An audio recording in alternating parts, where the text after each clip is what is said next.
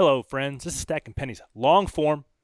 Denny came all the way down to the studio, so we didn't want to cut him off or break it up in two parts. We just gave you the whole episode uninterrupted right here on Stacking Pennies. All right, guys, we are in it with none other than Denny Hamlin. Thanks for joining us here on Stacking Pennies. Thanks for coming. On a bit of a media tour this week. Any reason in particular? No, it's coincidence. Yeah, it was interesting. I talked to Brett for a little bit. Dale Jr. has been pushing me to go on the DBC for a little bit, and then I talked to you, and of course this is a good opportunity for me to chat about racing. Well, you don't show your face very often in the media, besides at the racetrack, right? So I feel like the fans are going to get a little treat here today. We both listened to Ryan and I listened to Door Bumper Clear podcast. It was actually quite good, so I didn't want to cover the same questions. Right. I wanted to get into a lot of the, whether it be future trajectory of the sport, 2311, the softball. What were your thoughts on Indy? I mean, I don't know. I feel like we react as a sport. We really do react. And when you see, I remember when you look at like Jeff Gluck's polls, right? If you would have gone back 3 years ago, the answers to most of the good races were all on the road courses. We love the road courses. We love the road courses. We hate intermediates. It's whatever. And now this year you look and it's like, I don't know, most of the bottom ones are road course races. And what's interesting, because we've been selling that, hey, this car is better for road course racing, which it is, So it's just interesting that it's just the ebbs and flows of the sport of like, what the people want, and we try to give it to them, and the next thing you know, they don't like it, and it's just we gotta just try to find the right balance. But if we go to that historic facility, man, it just seems like it needs to be a wine and cheese, nice. Like it's not about the racing. I think that Brett actually brought that up, was that like it's the people come at 400,000 for the Indy 500. They come back for the same drivers and the same cars, and they run a different course, and it's a quarter of that or less. So it's more about the event than it is the actual racing. And I wish sometimes we wouldn't be so critical of our sport for the actual racing, because it is about the prestige of winning the Brickyard. It's not supposed to be a side-by-side battle to the finish, Right. Fastest man on the fastest. It's such a balance of like, you got to have horsepower, pit crew, downforce, strategy, like it just low drag. It's just a mix of like teams bring their A games. It doesn't matter whether you have this next gen car or whatever. Teams are going to bring their best to Indy. No, there's a reason why if you won that race, obviously Jimmy Johnson won it like 4 times and he won the championship. But if you won that race, you were a strong, contender for the championship that year because it took a full team. But right. I think the big question is, like, I watched last night, it was on Greatest Races, like 94 or 96 there with Ernie Irvin and Jeff Gordon going at it. But more importantly, the stands were full. So I think we're chasing to fill the grandstands there. And what does that look like? But also I think a lot of the easy answer that people say is, let's bring the ORP. Well, is our premier – I felt like when I first got in the Cup Series, one of the big things that you look forward to on just being on a Cup team was that you got to go to Indy. Yeah. The Xfinity guys didn't get to go there. It was like exclusive. Yeah. And it took a lot to get there.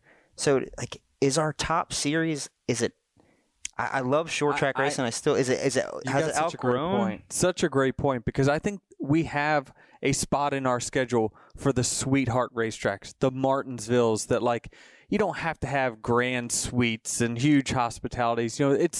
That's its own niche, right? But when you go to Indy, we're going the wrong way on the bricks. Like, we're going the wrong way. So it just feel like that it doesn't matter about the racing itself. The same amount of people have turned out for the road courses that has the oval. That's, the track confirms that. I think the battle will be, you're going to have to put us on a different weekend, but I just don't know whether there's been an agreement between the series and Roger to say we're going to have a doubleheader with Indy, and Indy's obviously going to be on the road course, and we can't just change the track over. So they'd have to do something with the schedule to make us go back. So there's the track piece, but I also wanted to get into the competition piece a bit. You've started your career, what was your rookie season? 06. So you've seen the trend from 06 till 2022. At what point did you see a tangible shift in the respect that drivers shown each other? Oh, wow. Oh, man. 5 years ago, maybe. I think it probably changed about 5 years ago. I don't know what event or whatever, but it's starting to be pretty crazy now. Like we're just, I mean, I watched, some of the replays of those restarts, and the wreck that happened at third place starts at 20th. Yeah. And that's that guy driving in there with no regard for anything and just keeps going and keeps pushing until he causes something. Right. And that is what's so disturbing about it. How do you deter it? Well, I mean, you're on the same chat I am. Single file restarts is probably the answer. I don't know that is what NASCAR wants. I mean, listen, when we were under green before the caution came, you had track cars all over the racetrack. 10th place was 40 seconds back. So What is really the problem in putting them 10 car lengths back? I don't see that as a big deal. So, I mean, until we can act like adults, they're going to have to do, they don't have to do anything. They could just kind of watch us and laugh. But I don't know that we really want to be, laughed at in that instance. And it's us. It's, it's not the course's fault or anything like that. It's either that, move the start-finish line down. Deeper into the one. Deeper in, so you're not getting such a big run in there and a disparity of slow speed to fast speed. So when you say single-file restarts, would you just be track-dependent? Because like you're saying single-file restarts just at Indy? Or would you look at it? Because I remember when we went to double-file restarts, it definitely made it more exciting. They changed the rules in the middle of the Bristol dirt race. Yeah. Single file restarts. So it still didn't help with last lap chaos. I think we can do about anything we want. Yeah. I mean, there's an old story of Bill France Sr. changing the rules in Victory Lane. Says you have to have a shirt in Victory Lane. He's like, doesn't say anything about that. Grabs a pencil, writes must-wear shirt in Victory Lane, and there you go. Man, he needs to revoke that rule. Corey would have a heyday showing off all that chest hair, A lot of man-meat underneath his shirt containing.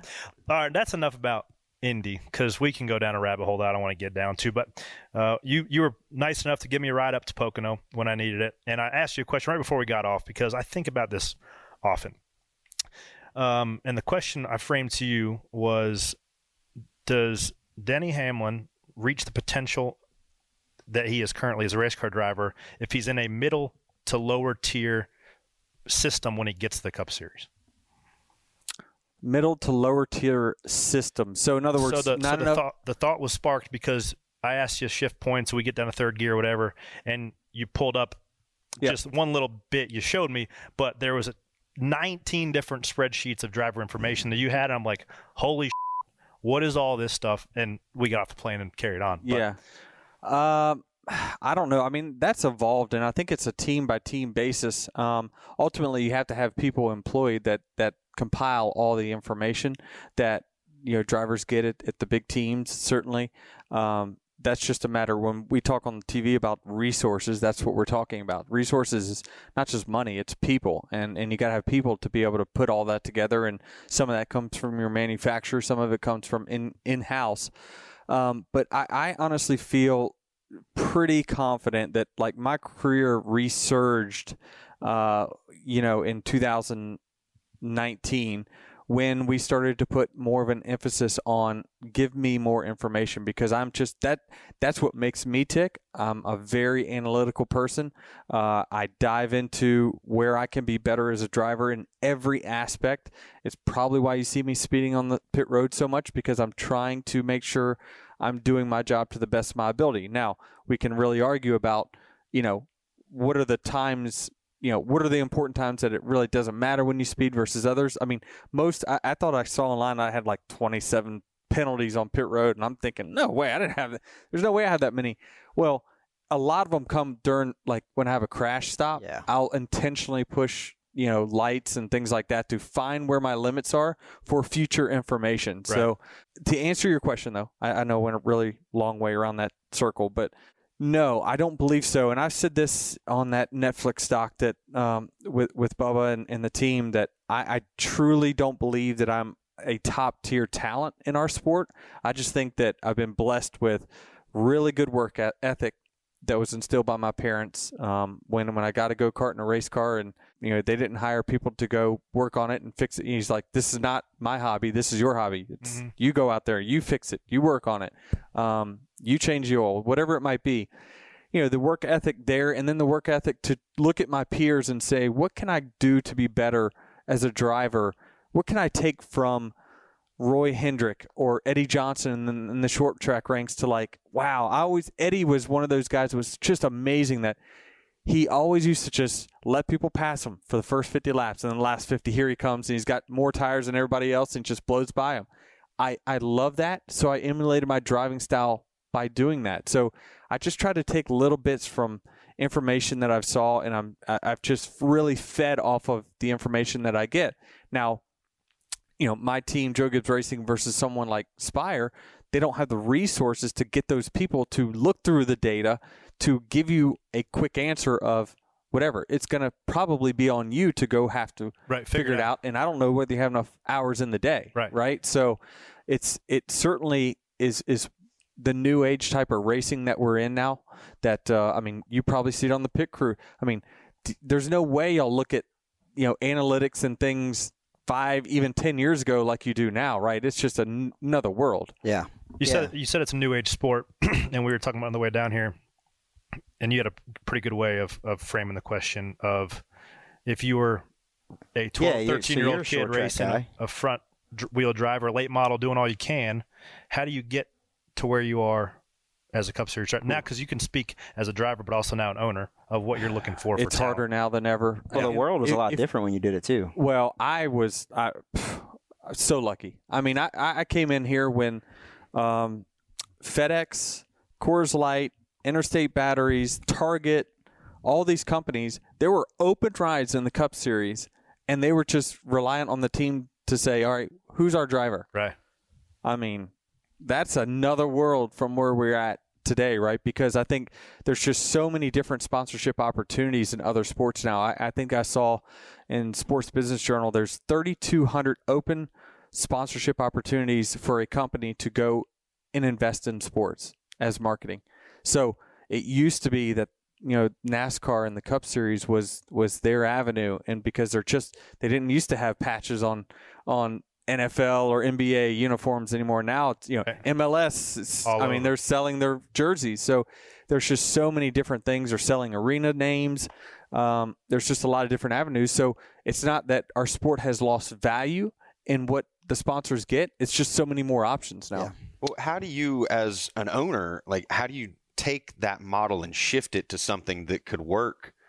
We have the old NASCAR model, and that's worked, but how do we shift it to something that can help grow a new team or help smaller teams get more sponsors? Is there a way that we can do that? You have to charge them less. You have to charge the sponsors less. That's just kind of the only way that you're going to get more and more influx of new sponsors coming in. But ultimately right now, the reason that the top teams have to charge what they do is because they have so much legacy payroll and things that they got to pay for, that's what the net zero number is. And so that's kind of why it is the way it is. But hopefully if this car, like we hope, brings the cost of competition down, certainly I know Joe Gibbs Racing has shrunk their staff, considerably. If that continues, then certainly that's a good thing from the team financial point, but is that a good thing that, there are people that are potentially going to lose their jobs in that? But could that then open up other teams? If the cost is lower, you have more teams that then those folks can find jobs. Yes, because, it just depends on what kind of sponsor you're dealing with. Some of them deal with, all I care about is how much my logo is on TV. That's all I care about. Others say, all I care about is I want to host hospitality at this race. And some care about it all. And so they have to activate it in other ways. Hey, I want to make sure I have a tent out in the midway. There's just so many different avenues to it. I think our sport at times is very, very complicated with what rights a sponsor really has when he goes and he sponsors a team. Well, can I host out in the midway, or does somebody have a conflicting sponsor and doesn't allow me to do it? I think that's something that we definitely could do better as a sport, is consolidating our rights to figure out when you get into this sport and you sponsor NASCAR, we want to make sure that you're getting your value, right? And would love to see if there was an opportunity for NASCAR to go get sponsors, and then they get a placement on everyone's car and everyone shares in that revenue. So if there's a 9-year-old kid I'll bring it back to the original question. And I like the direction that went down, because the business model is what's prohibiting teams from finding young guys and developing them. Right. But if you're 9 years old, 10 years old, what steps do you take and position yourself? I know it's situational, and everybody's hand of cards different and how you play them. But if you had a 8-year-old kid right now, how do you turn him into be a Cup driver? Well, there's also another part to that question, because you're an owner that's going to hire one of these kids one day. Right.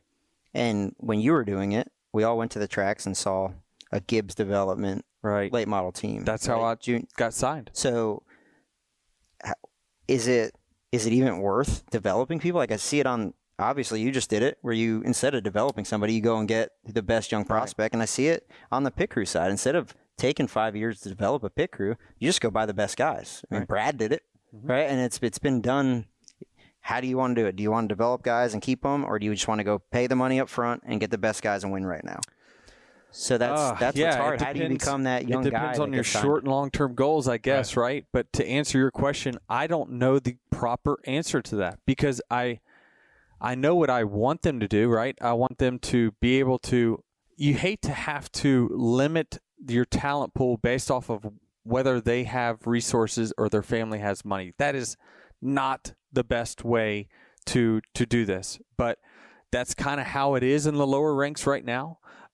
But, you know, I think there's instances where you're starting to see, and I think you will see in the Cup Series, if we can get the model shifted slightly, I think that you'll see us start to invest in the young more and more, because I think that that's the best avenue, because we're seeing it now that people are starting to get rides that aren't bringing money to the table. That's a good thing. That is a really good thing. Now I'm not putting all these pay-to-play drivers in a pool saying they all stink and they're no good, because there are really good ones that you can't help it. They can't help it that they've, you know, their family has done well and their family believes in them and wants to back them. Right. My parents did, but our level was late model racing, and there was nothing past that. We couldn't do anything more, but they sold out to get me to that opportunity. And then I had to have somebody else take me along and take me to the rest of the way. I hope that we can get back there, and I'm starting to see signs of that starting to shift in our sport, where the young talent that is proving themselves beyond results, you know, you can see talent beyond results, is starting to get a shot. So I got a direction. I was away from racing, I think, kind of. So you kind of hinted at it, of when your parents went all in and sold out to just continue to keep the boat floating right down the river. There's always watershed moments of, like, winning a race or this guy helping you out, like when you weren't going to go to the racetrack that week and then you end up winning the race. Like, what is a watershed moment in your career that you can look back and, like, that's the difference? That's it. That was the moment, that for sure. It came from Jim Dean, who was my late model car owner back in the day, and I ran for my parents. You know, they spent all their life savings on me a new car from Rick Townsend, and I ran and probably won 3 races in the first year. Now, I finally had a good car. Now, I couldn't run top 5 in my, you know, the car I had before in late model. I just was I always qualified well. I could get speed out of the car, but then my car just wasn't good, and I'd fall straight back. Finally got a car, and then, you know, there's something about Jim Dean, something that he saw in me. He overheard me saying that this is my last race. I'm out, and we're going to sell everything. My parents are going to try to get some of their money back because we're in financial trouble.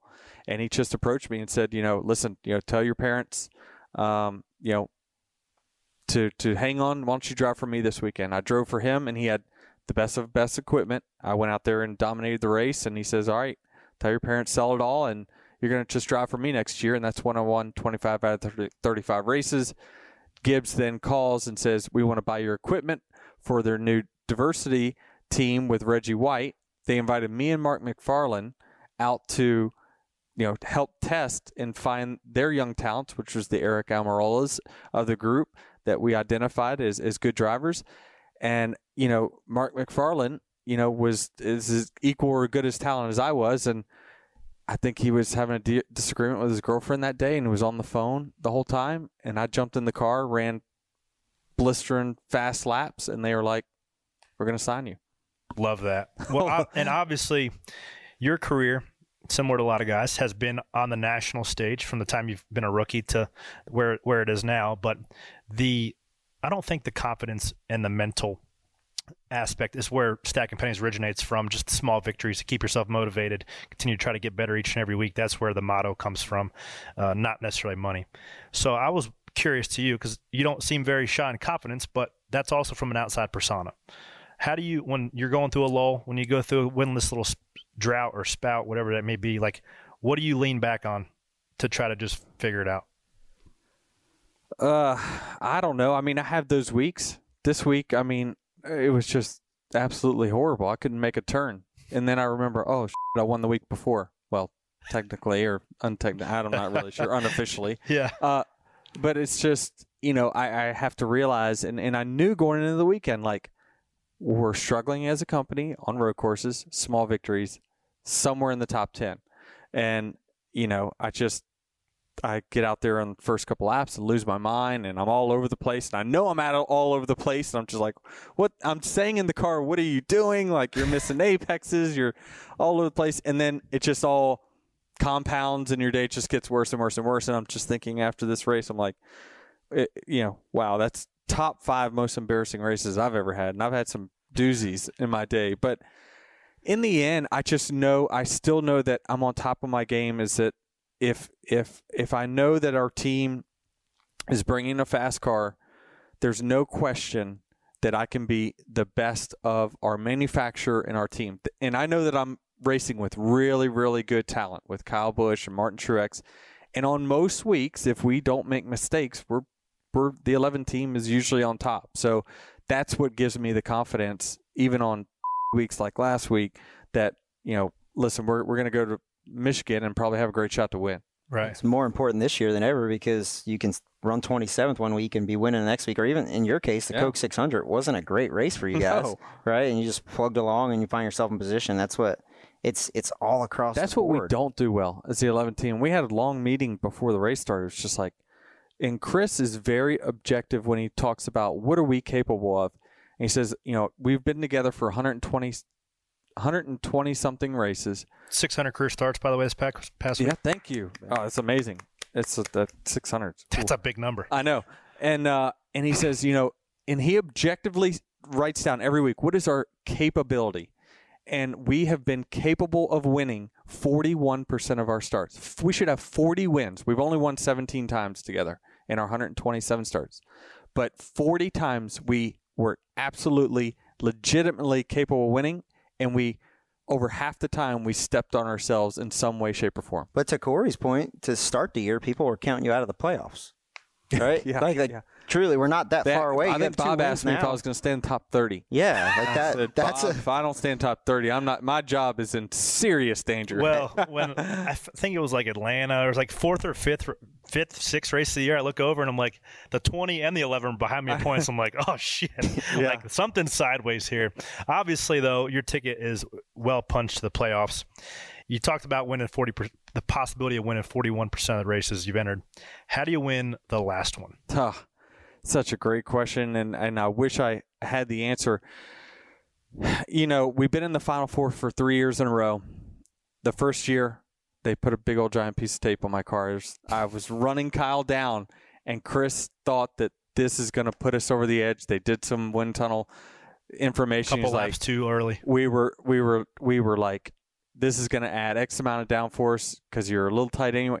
You're going to fly by him and blow up at the start finish line.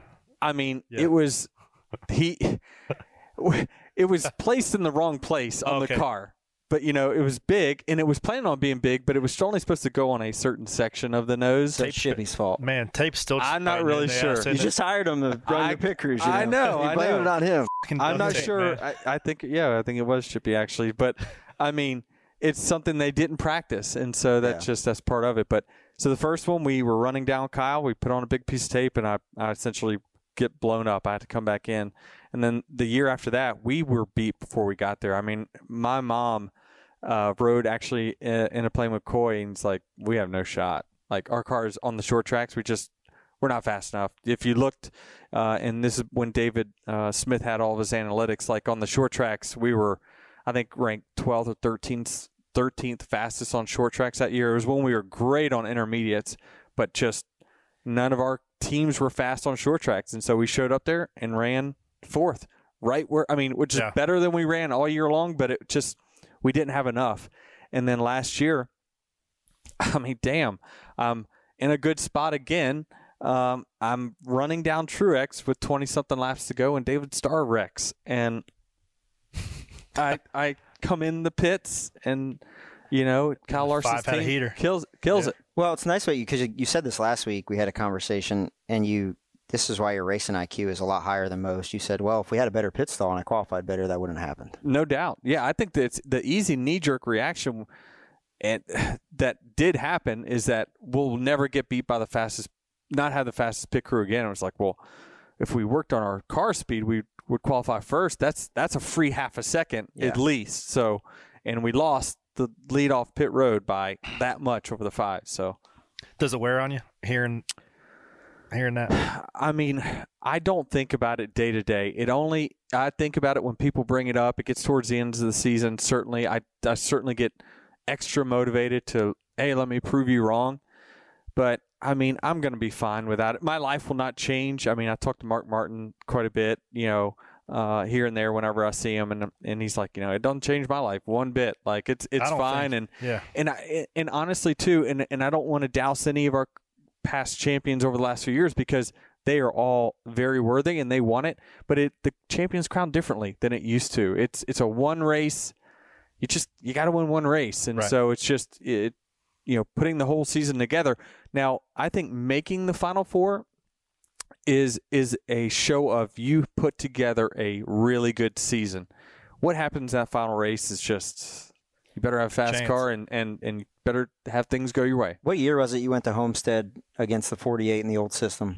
2010. People forget, it's so funny how quickly people forget about how good that 48 team was then and how strong Jimmy was. They executed they just would wait on you to make a mistake. They'd wear away at you.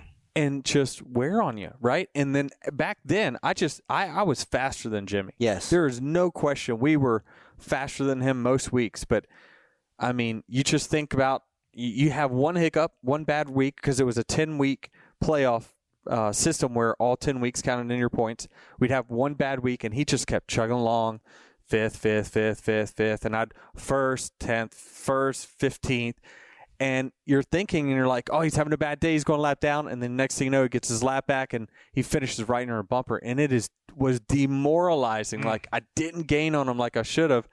And then when we had him by the, what's at Phoenix, and we ran out of gas, just, that one hurt me. And I just couldn't get over it for Homestead. And I remember locking myself in a hotel room saying, I'm just going to concentrate. I'm going to do all my work, and I'm not going to go to dinner with anyone. I'm just going to focus on racing. And that was the absolute worst thing I possibly could have done. From that point on, I'm like, forget that. If I want to stay up to 1 a.m. night before, I don't care, because that's what I do. Yeah. And so, and I just think that I just took myself way too seriously that first time around. You're also going against a guy who's done it 5 times at the chance. No question. 5 in a row. So I think people miss that fact about how good Jimmy was. I know. I think it's weird that dude, people forget that Jimmy that to me is. But how can you nobody took him toe to toe? Because we live in the here and now, right? It was the first time in 5 years somebody had gone to Homestead against him. So I think subconsciously everybody was pulling for you at that time. I mean, we're gonna go through his Hall of Fame induction, right? And next year, and they're just gonna look at all the stats and be like, whoa, how do we not just get on our knees and bow down to this guy? And I'm like, damn it, why did I have to race in this era? Exactly. Shoot. How many championships would you have? A lot. Yeah. Well, I mean, that's a whole nother topic for another day. But do you think that, I'll shift gears a bit, do you think your potential to leave a legacy as an owner is higher or different than a race car driver? Yeah, probably, because I mean, listen, we're talking about one of the greatest of all time, and people just forget all about it. I think the ownership certainly allows you to have a longer runway of relevance in the sport.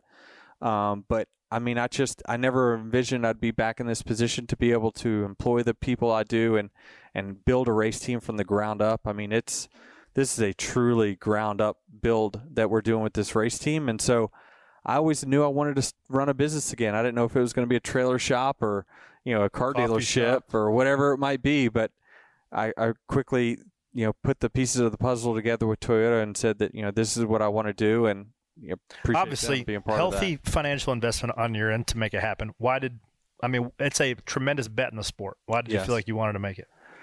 Well, I just felt like the stars aligned for me in particular. I know that when LFR went out of business, that left a void at Joe Gibbs Racing's Alliance program, and Bubba Wallace was a free agent at the end of the year. He's with Pro Sport, and I'm with Pro Sport, and I knew that there was some sponsorship linked to that. Not only that, I believe that Bubba was a talented driver that deserved a good shot in a good car. And so I wanted to give him that. And ultimately, we had to make sure we had put the funding together. I have funds, but I don't have Michael Jordan funds, right? So, we're in this deal together. It's one for you, one for me. And so, as we continue to invest in this sport, like it's a risk for me. It is a risk. It's a blip on the radar for him, but it is. They didn't come in here to lose money. They ultimately placed a bet that this thing is going to head back up in the right direction. I think it is. Great viewership this weekend at Indy Road Course. We saw over 3 million. So I think that it is paying off. In the assets. How can we get the year to year better in better shape so we don't have these Kyle Busch situations? That's what our long-term goal is to change. How involved is old MJ? He's not involved in the day-to-day. Curtis Polk is my guy on that. But we communicate every week simply about he has a lot of questions because he's a race fan first. That's why he's in this sport, is he's a fan of the sport. He believes in the sport. He's a big fan of Steve Phelps and his vision for growing this sport. So I think that he found the correct avenue, and I found the right partner. Yeah, no, kudos to you just for bringing my man in there. What a huge partner for yourself as well as the sport. So there's 2 new owners this year, and I think through the 2010s, I feel like our sport is in a better spot than it's ever been. You've been part of it for 15, 16 years now, and the ownership, everything got a little stale through 2010s, and even the ownership did a little bit. Schedule, cars, and I think with you and Justin Marks coming in, it's been, you see the way he runs his team, see the way you run your team. It has definitely sparked the sport. But what do you accredit the success to Trackhouse to? Because I didn't see that coming. Yeah. Was it, like you said, you're built from the ground up, and he bought a turnkey operation with people in place?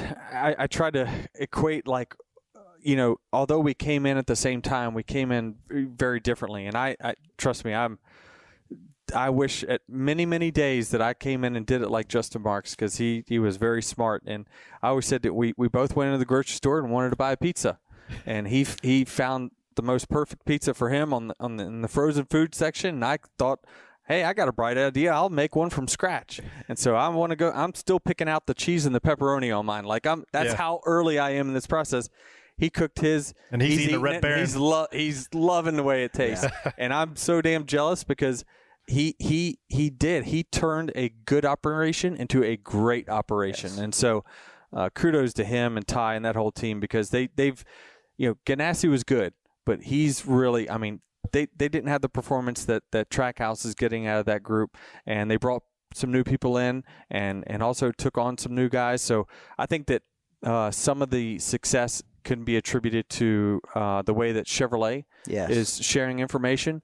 I think that they were actually in their building for a bulk of the season. So certainly, when you're in the building, you've got some inside information there. So I think that they've just done a fabulous job. I certainly respect Justin as much as I respect Joe Gibbs.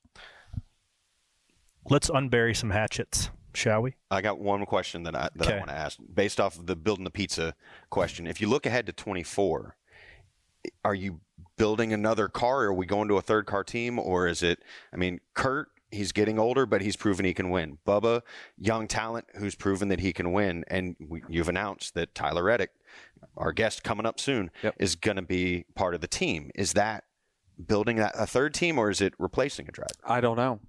This is what we're talking about. This is what we used to do back in the old days. I just said, I'm going to get them and I'll figure out the details later. and I wish I knew what the details were. Would we love to expand? Absolutely. I think that's something that we would like to do.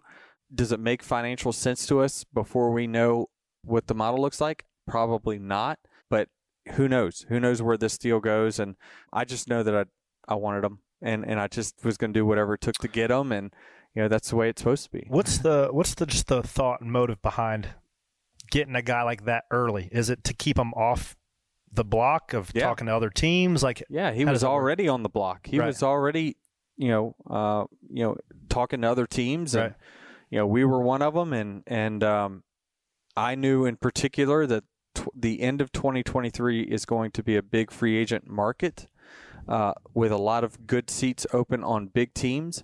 And I want to go out and bid against Rick Hendrick and Joe Gibbs and all those guys? No. Yeah. Well, it's obvious now he's won races, but the talk had to start when he was not winning races and maybe even losing them in tough ways. So I see him and Bubba a lot alike, like very good, very talented, struggle with confidence at times, and sometimes struggle with mental strength. Yeah, I mean, that's something that I feel like Bubba's actually come a long way with in just this year. I mean, certainly Nashville, and he's had, listen, we've given him every excuse to throw us under the bus with the issues that we've had, but we came out of Nashville with some tough conversations and said, this is the way that we need you to kind of represent us, and he's gone on to be top 5, top 10, top 5. So he's on a good roll right now. But what do you tell Bubba? It ain't always going to be like that. What we got to get is like, well, when you have a bad race and we screw up again, or you mess up in qualifying, like how can we still just, we're good, everything's good. We're on a positive trajectory, and his career and his performance is on a positive trajectory. When you're in those meetings having those hard conversations, are you wearing a driver's hat, a friend hat, owner's hat? Just the owner. I mean, I have to differentiate friendship in that instance. I have to get the respect from my drivers, just simply because, I'm putting my livelihood on the line to give you an opportunity. And so I need to make sure that I've got the respect of my drivers. Are you thinking, I should have started a trailer shop? A lot less capital investment if I would have done for that, or a coffee shop of some sort, DH's roasts or something like that. Let's get into some unburying some hatchets. You talked about respect. That's something you always deal with, try to give throughout the course of your career. You were talking about trying to not lose the respect of the garage when you have run-ins with different drivers. Obviously, Ross Chastain is a hot topic. Sorry we don't have some guy on a guitar writing lyrics for you like Door Bumper Clearhead. Chuck can write, Dog Ear can write you a song here later. But Pocono Turn 1 is what it is. I thought it was a very classy way of wrecking somebody. In my point of view, you don't have to even answer the question. But that's a hatchet. Do you think that it's buried at the moment? I'm not sure. I really am not sure. I just you'll kind of know when we race around each other again, I guess. Certainly, I think I heard Dale Jr. and his guy arguing about this, and I confirmed to Dale Jr., but he's the only that knows truly. But listen, at the end of the race, I'm looking, and before the caution came out, and I'm catching Ross while saving fuel. I'm catching him, and I mean, I certainly am thinking, I am not going to let you win, and I'm going to win. And so, in the moment, though, I only had one objective, and that was I want to enter turn 1 side by side. That's if I can. Because you weren't the control car. I was not the control car. I want to enter side by side, and so my objective, and call it intentional, not intentional, was that I just wasn't going to give them 1 inch of space, not one. And so I knew whoever came out of turn 2 with the lead was probably going to win. Yeah, and certainly I wanted to make sure that he knew and the field knew that I'd kind of reached my limit, and I have to get some of the respect back. And those are conversations I had with him. I said that, listen, it's not just you. I'm mad at Bowman. I'm mad at Briscoe. I mean, two very legit reasons. Bowman easily could have took us out of the Final Four, by not just being aware with 5 laps to go at Martinsville. It's just, I know the win is important to you, but I've spent my whole season trying to get to the Final Four, and I was out after I got crashed, and I had to get it back through that restart.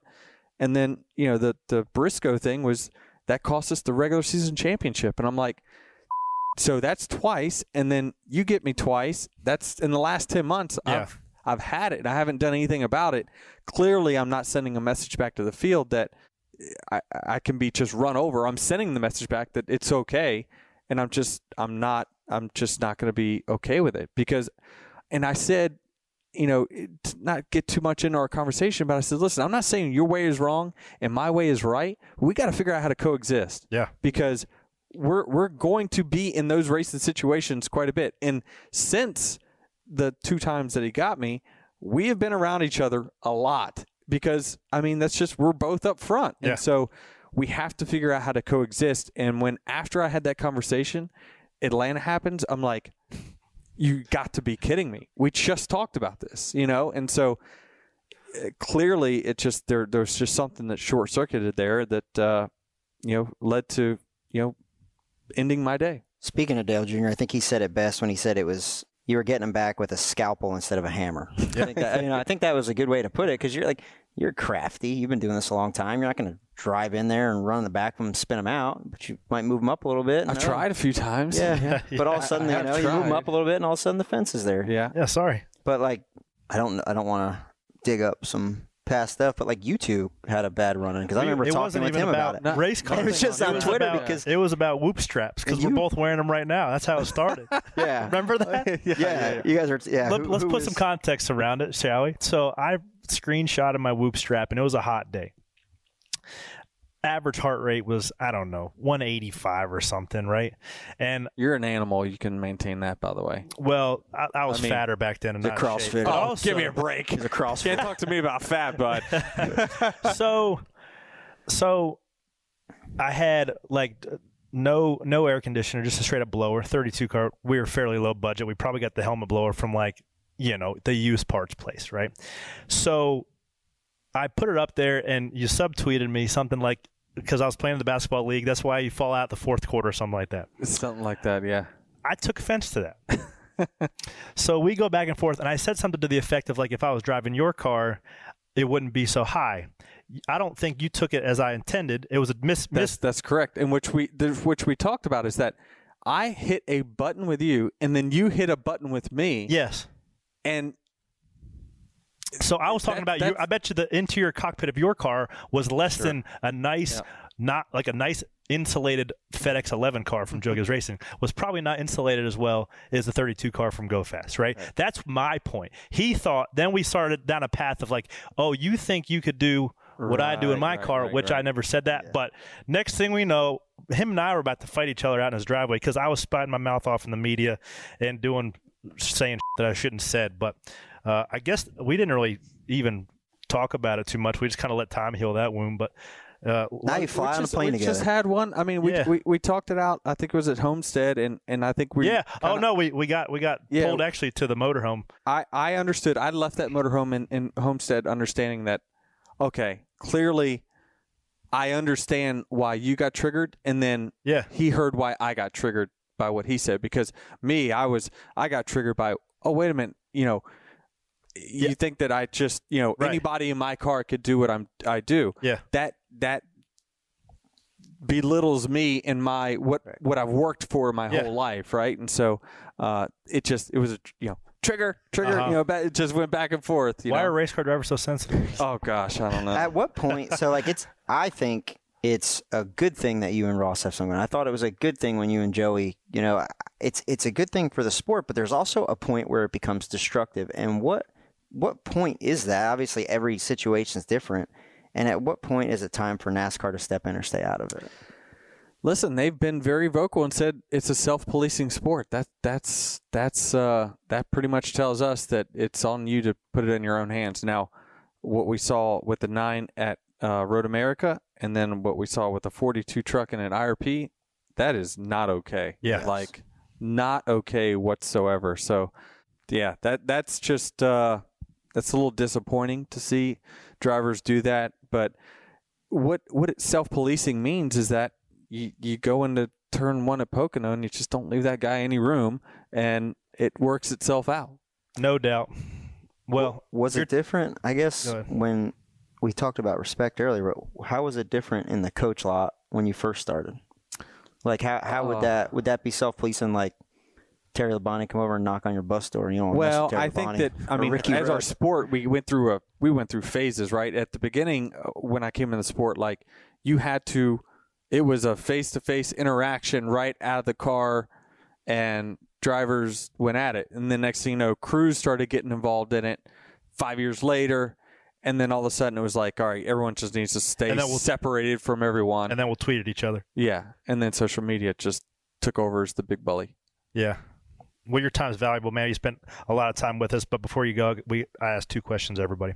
Number 1, what's the most embarrassed you've been at the racetrack? Ooh. Boy, I tell you, this weekend's a top 5er. But yeah, but that's to you, though. That's not to the onlooker. I'm talking like publicly, tail between your legs, wishing you hadn't done it.